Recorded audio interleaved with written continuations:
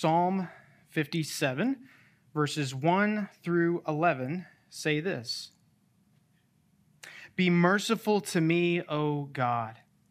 Be merciful to me, for in you my soul takes refuge. In the shadow of your wings I will take refuge, till the storms of destruction pass by. I cry out to God Most High, to God who fulfills his purposes for me. He will send from heaven and save me. He will put to shame him who tramples on me. God will send out his steadfast love and his faithfulness. My soul is in the midst of lions. I lie down amid fiery beasts, the children of man whose teeth are spears and arrows, whose tongues are sharp swords. Be exalted, O God, above the heavens. Let the glory be over all the earth. They set a net for my steps. My soul was bowed down. They dug a pit in my way, but they have fallen into it themselves. My heart is steadfast, O God. My heart is steadfast. I will sing and make melody. Awake, my glory. Awake, O harp and lyre. I will awake the dawn. I will give thanks to you, O Lord, among the peoples. I will sing praises to you among the nations. For your steadfast love is great to the heavens, your faithfulness to the clouds. Be exalted, O God, above the heavens. Let your glory be over all the earth. Let's pray. O Lord God, let your glory be over all the earth. That you would be exalted, O God, above the heavens. God, would you prepare our hearts to hear how we can glorify you, how we can reflect your glory in the midst of difficulties, in the midst of hardships. God, specifically in the midst of our jobs, would you teach us how we can bring glory to you with our day-to-day tasks, in the midst of conflict with our coworkers, in the midst of confusion with our customers. God, we want to bring glory to you. God, would you make that our heart's ambition to glorify you through all that we say, think, and do? God, would you help us? Would you teach us what we need to know in order to glorify you to all the nations? Maybe even at our workplace. God, give us a vision for what this could look like. As we hear your word preached tonight, may we worship you in thinking about what this could look like to glorify the God of the Bible, the Lord of the universe, in our workplace. God, would you bless us as we worship you? We pray in Jesus' name, amen.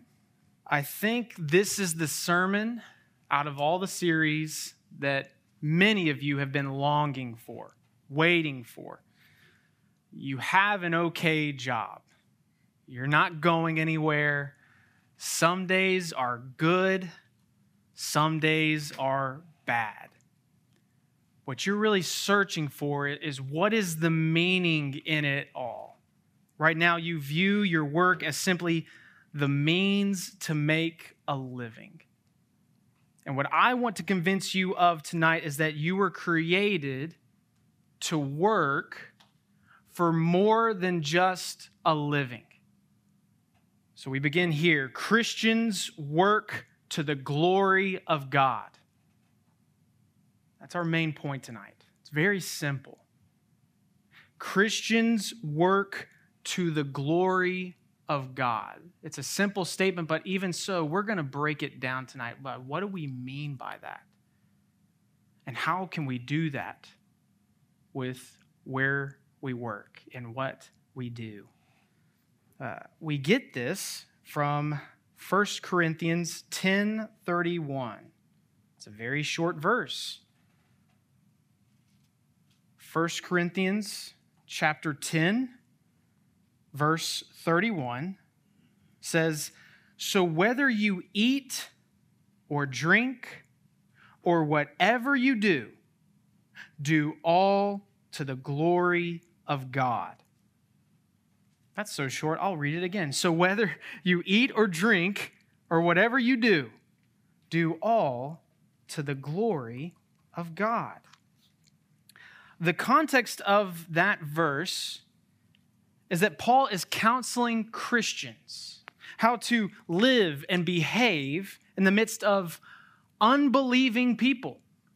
For instance, he offers great advice in verse 24 of that same passage. He says, "Let no one seek his own good, but the good of his neighbor." So he establishes parameters for how Christians eat and drink in the home of someone who worships something or someone other than the God of the Bible. Eventually, he arrives at this catch-all command in 1 Corinthians 10:31, which again states, "So whether you eat or drink or whatever you do all to the glory of God." What does Paul have in mind here? Specifically, it's whether or not to eat food sacrificed to a false god. That's kind of what he gets to the bottom of in that passage. But the principle he arrives at is consider everything that you do and assess it. Consider everything that you do and assess it. Am I glorifying God with how I eat? Am I glorifying God with how I drink? These are seemingly small things. Think about how little attention we give to what we eat. For instance, what did you have for lunch yesterday? Some of us will sit here for 5-10 seconds and still not know. Was God glorified with what you ate and in front of who you ate that food? It's something so small in our minds, and yet Paul gives it meticulous attention and evaluation. Then he says, whatever you do all to the glory of God. So my goal for us tonight is to assess our current work. Whatever it is, whatever the Lord has you doing right now in terms of a vocation, let's assess it and be honest with ourselves and asking the question, am I glorifying God through my work? First, we need to understand, what do we mean by the glory of God? We hear this said at church quite a bit, don't we? And yet sometimes we never really grapple with, what do we mean by that? Many of you know that I just got back from a mission trip to Charlotte, North Carolina. Went there with a team of our young adults. And on this trip, we had rich theological discussions while driving around in a minivan. And one theological dilemma that I volunteered to the team was in the form of a question. What is the difference between God's glory and his reputation? What is the difference between God's glory and his reputation? Think about that for a second. I'm not going anywhere. Think about it. It's good to be challenged in this way, to wrestle with things that we haven't really pondered or thought of. What is the difference between God's glory and his reputation? I'm not rushing to answer that question for you.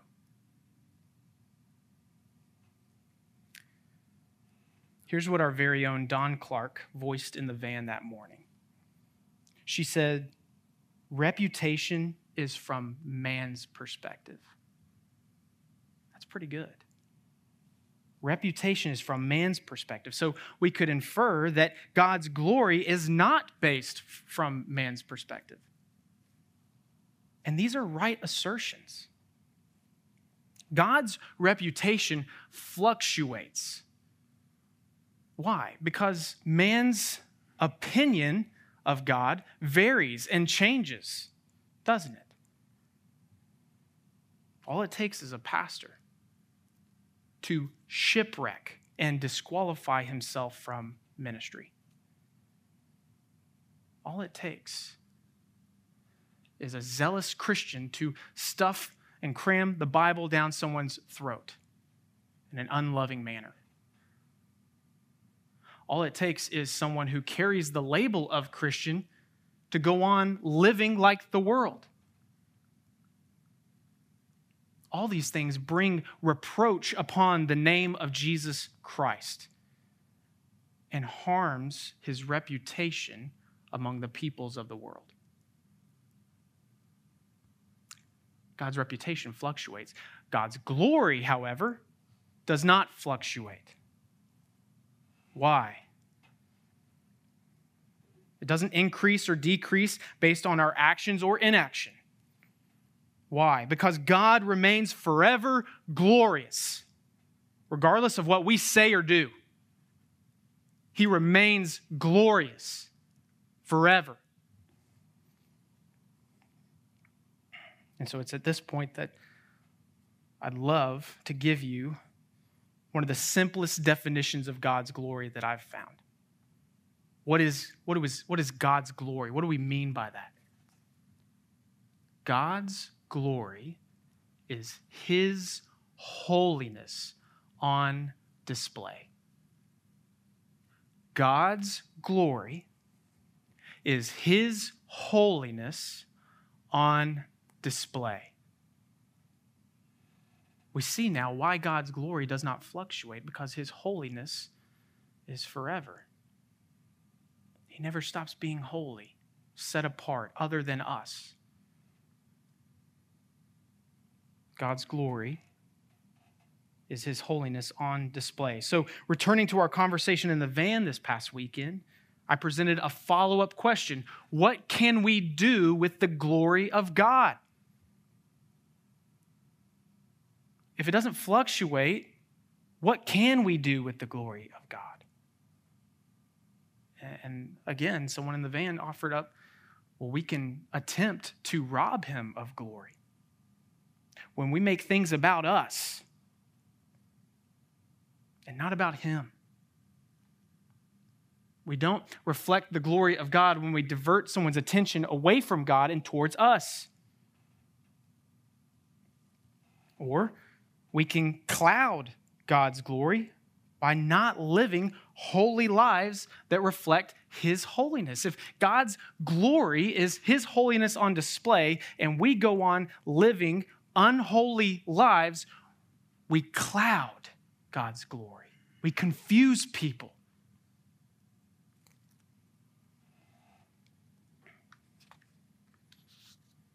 Or we can clearly reflect God's glory by pursuing personal holiness. Again, if God's glory is God's holiness on display and we pursue personal holiness that he is delighted to provide for us and walk with us through, then we can reflect the glory of God. But my favorite word for the positive impact that we can have to glorify God is this word, magnify. We magnify the glory of God. Think about the sun.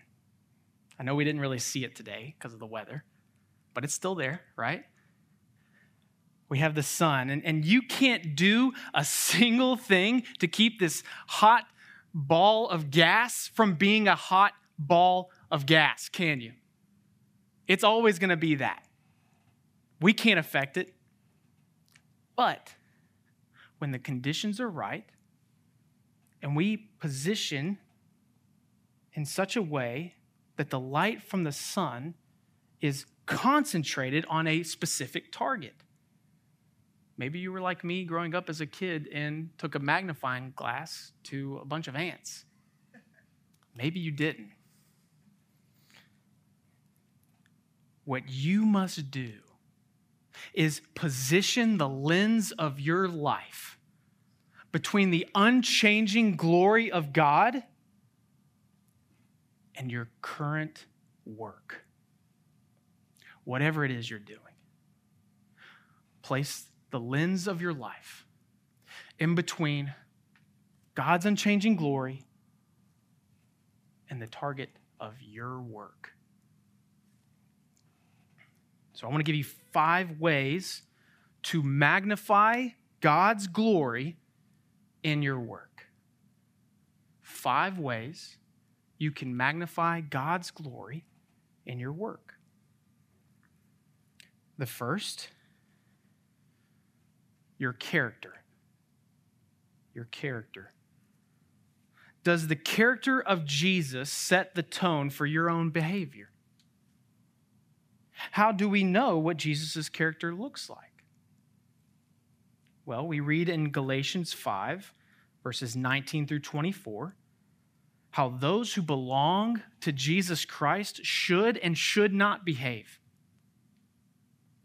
Paul says in Galatians 5, 19 through 24, now the works of the flesh are evident: sexual immorality, impurity, sensuality, idolatry, sorcery, enmity, strife, jealousy, fits of anger, rivalries, dissensions, divisions, envy, drunkenness, orgies, and things like these. I warn you, as I warned you before, that those who do such things will not enter the kingdom of God. But the fruit of the Spirit is love, joy, peace, patience, kindness, goodness, faithfulness, gentleness, self-control. Against such things there is no law. And those who belong to Christ Jesus have crucified the flesh with its passions and desires. Now, I know you have questions about that passage, but I got to keep it in the parameters of our topic tonight. For a second, stop thinking about how your coworkers view you and start thinking about how does God view your lifestyle? How does God see your typical behavior? Is God pleased with what you're doing? Are you known for displaying the fruits of the Spirit in what you do to the glory of God? Which one of these best describes your character? Loving or indifferent? Many of us think the opposite of love is hate. It's not. It's indifference. So which one best describes you in your workplace? Joyful or pessimistic? Peaceful or controversial? Patient or unsettled? Kind or inconsiderate? Good or hopeless? Faithful or fickle? Gentle or harsh? Self-controlled or impulsive? Paul says at the end of that passage, if we live by the Spirit, let us also keep in step with the Spirit. Surrender to the Holy Spirit and walk in step with Him to pursue character like that of Jesus Christ in your work. Secondly, your performance. Second way you can magnify God's glory in your work is in your performance. Working with excellence means that you will do what is best even when it isn't easy. 2 Peter chapter 1, verse 3 says, His divine power has granted to us all things that pertain to life and godliness, through the knowledge of Him who called us to His own glory and excellence. The Lord Jesus has called us into His own glory and excellence, so we as His disciples should be some of the best, smartest, hardest working workers in all the world.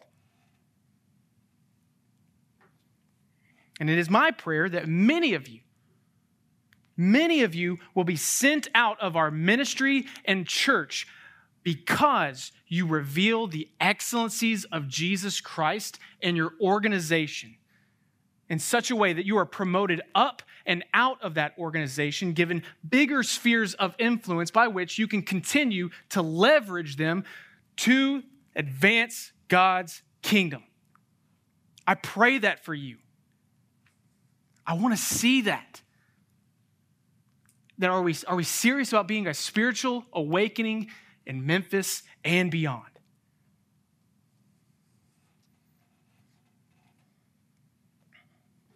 A certain theologian puts it, mediocrity, sloppy workmanship, and half-hearted effort do not bring glory to God and advance His kingdom. Too often, people's actions are controlled by what they can get away with, not by doing what is right. And so at this moment, the sermon's not over, but I know our hearts are weighing heavy right now. And so I'd love to just close our eyes and bow our heads momentarily. And I would love to offer up a confession on behalf of every person in this room. Lord, we confess where we have fallen short in our current and past jobs.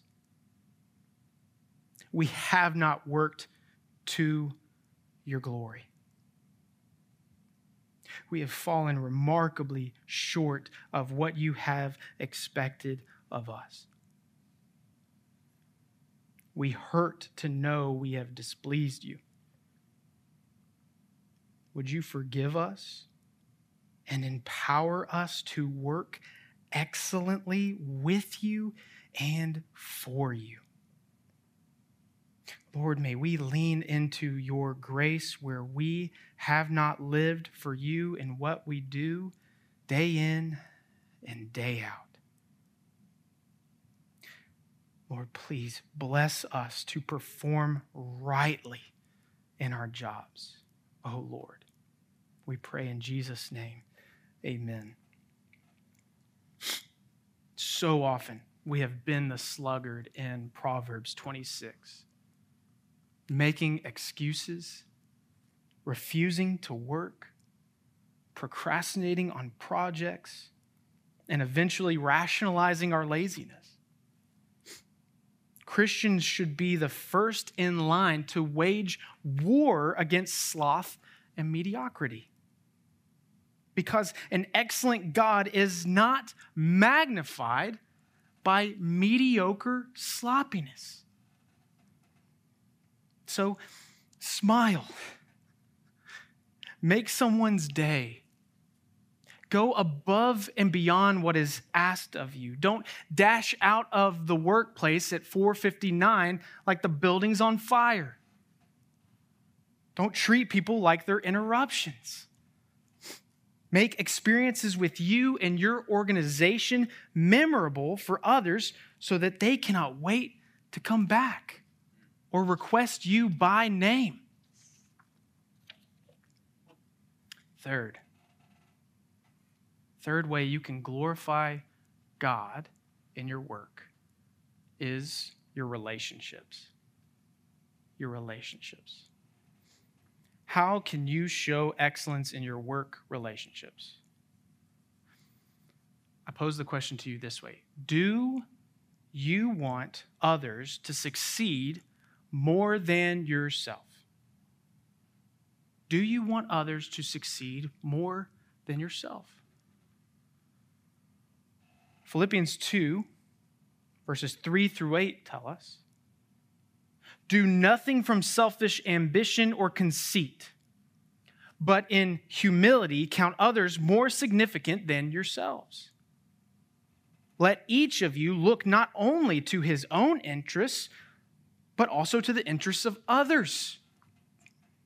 Have this mind among yourselves, which is yours in Christ Jesus, who, though he was in the form of God, did not count equality with God a thing to be grasped, but emptied himself by taking the form of a servant, being born in the likeness of men, and being found in human form.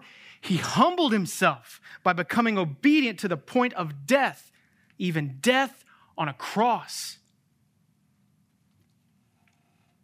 Here is an easy, practical way you can live out Philippians 2:4. Are you ready?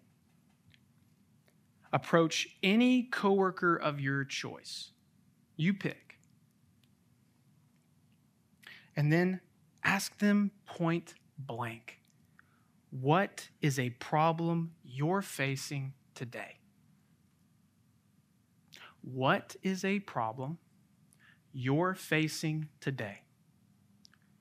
Then take their answer and do anything, big or small, to make their problem easier to solve. And this is what's going to happen. They're going to bring bigger problems to you. They're going to bring more spiritual problems to you. They're going to bring their sin problem to you. And you will be ready. You will be ready to show them God's power to save them, to rescue them, to deliver them from their problems. Those who follow Jesus look and act like him, which means they live for the flourishing of others, not just their own. So are you a person who makes others better? Do you purposefully invest in others so that they can succeed? That's what Jesus did. And that's the example we are to follow. That sounds really nice, Cross, but what if I lose my job because I neglect my work and I get fired? Do not let fear take away the opportunity to honor Jesus. Do not let fear rob you of the opportunity to honor Jesus. If you have a wise employer, they're going to see what's happening. And they're going to want to reward you and retain you. If you have an unwise employer and you do end up losing your job, well, you have a better resume. And now the opportunity to find a better job. Don't let fear rob you of the opportunity to honor Jesus. Fourth way to magnify God's glory in your work is your conflicts. Your conflicts. Hear me on this. Conflict is not necessarily a bad thing. Let's say that again. Conflict is not necessarily a bad thing. Now, it's often a difference of opinion, but it can become sin. Conflict becomes sin when, 1, we avoid it. 2, create it unnecessarily. And 3, handle it poorly. Conflict can become sin when we avoid it, create it unnecessarily, and handle it poorly. To give us some verses on this, Romans 12:18 says, if possible, so far as it depends on you, live peaceably with all. Philippians 4:5 says, let your reasonableness be known to everyone. And of course, Jesus from the Sermon on the Mount says, blessed are the peacemakers, because they will be called sons of God. Christians are called to be peacemakers, not peacekeepers. We enter into realms of chaos and make peace.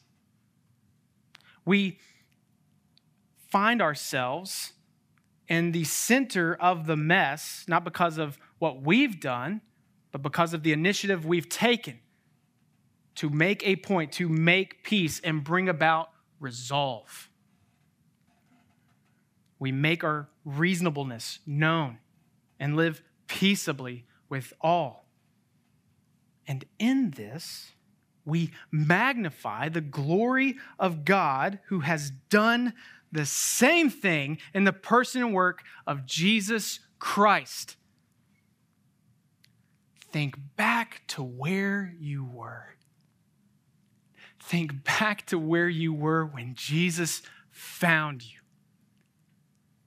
Think of the mess he entered in. He pulled you out of the muck and the mire and set you on solid ground that you would walk. That in our sin we were stuck. And he made it his point to enter into our mess and draw us out by his grace. That's what we were talking about with Philippians 2. That he humbled himself. He emptied himself of his rights and lived among us, took on flesh. And though he was tempted in every way that we are, he is without sin. He lived a life you and I could never live. And then he humbled himself to the point of death, even death on a cross. He died the death we all deserve, because the wage of sin is death. The price we pay for our rebellion is death. And Jesus paid that price in full to atone, to make right our sin. And he rose from the grave, just as we sang tonight, to conquer sin, death, hell, and the grave. Jesus entered into our mess and drew us out. So we must be like him in this. God shows his excellence when we handle conflict like Jesus. Lastly, the fifth way to magnify the glory of God in your work is your message. Your message. The message of your life, if you are a born-again Christian, is that you are living in God's power to save you from your sin. You are living and working in a manner worthy of the gospel. You are a witness for Jesus Christ, always prepared to give a defense for the hope that is in you. You are an ambassador for Christ, extending the message of his kingdom. Just as I've articulated the gospel to you, you do the same. From the pulpit of your lives and your work, inviting those to come. As Romans 10:13 says, everyone who calls on the name of the Lord will be saved. Sharing the gospel can be intimidating, I know, especially in the workplace. We try to bide our time, strategize, wait for the right moment. And then 3 years later, our coworkers have no idea we're a Christian. Or worse, they do know, but wonder why, if we believe what we believe about hell, we haven't shared the way to everlasting life. Here's another easy and practical way to take one step towards sharing the gospel. Are you ready? Approach any coworker of your choice and then offer to buy their lunch. Go to lunch and listen. Listen to their life story. Ask questions. And then when it's your turn, you tell them about what Jesus has done for you and why you live and work as a response to his grace. God's glory is always magnified when you faithfully share the gospel out of a love and appreciation for Jesus Christ. The glory of God is always magnified when you faithfully share the gospel out of a love and appreciation for Jesus Christ. God may call you to a job that you think is beneath you. Just remember that when he does, he is calling you to follow Jesus, who came to this world not to be served, but to serve, and to give his life for many. We work for more than a paycheck, more than a vacation, more than just a living. We work to the glory of God. We have the opportunity through our excellent work to magnify a glorious God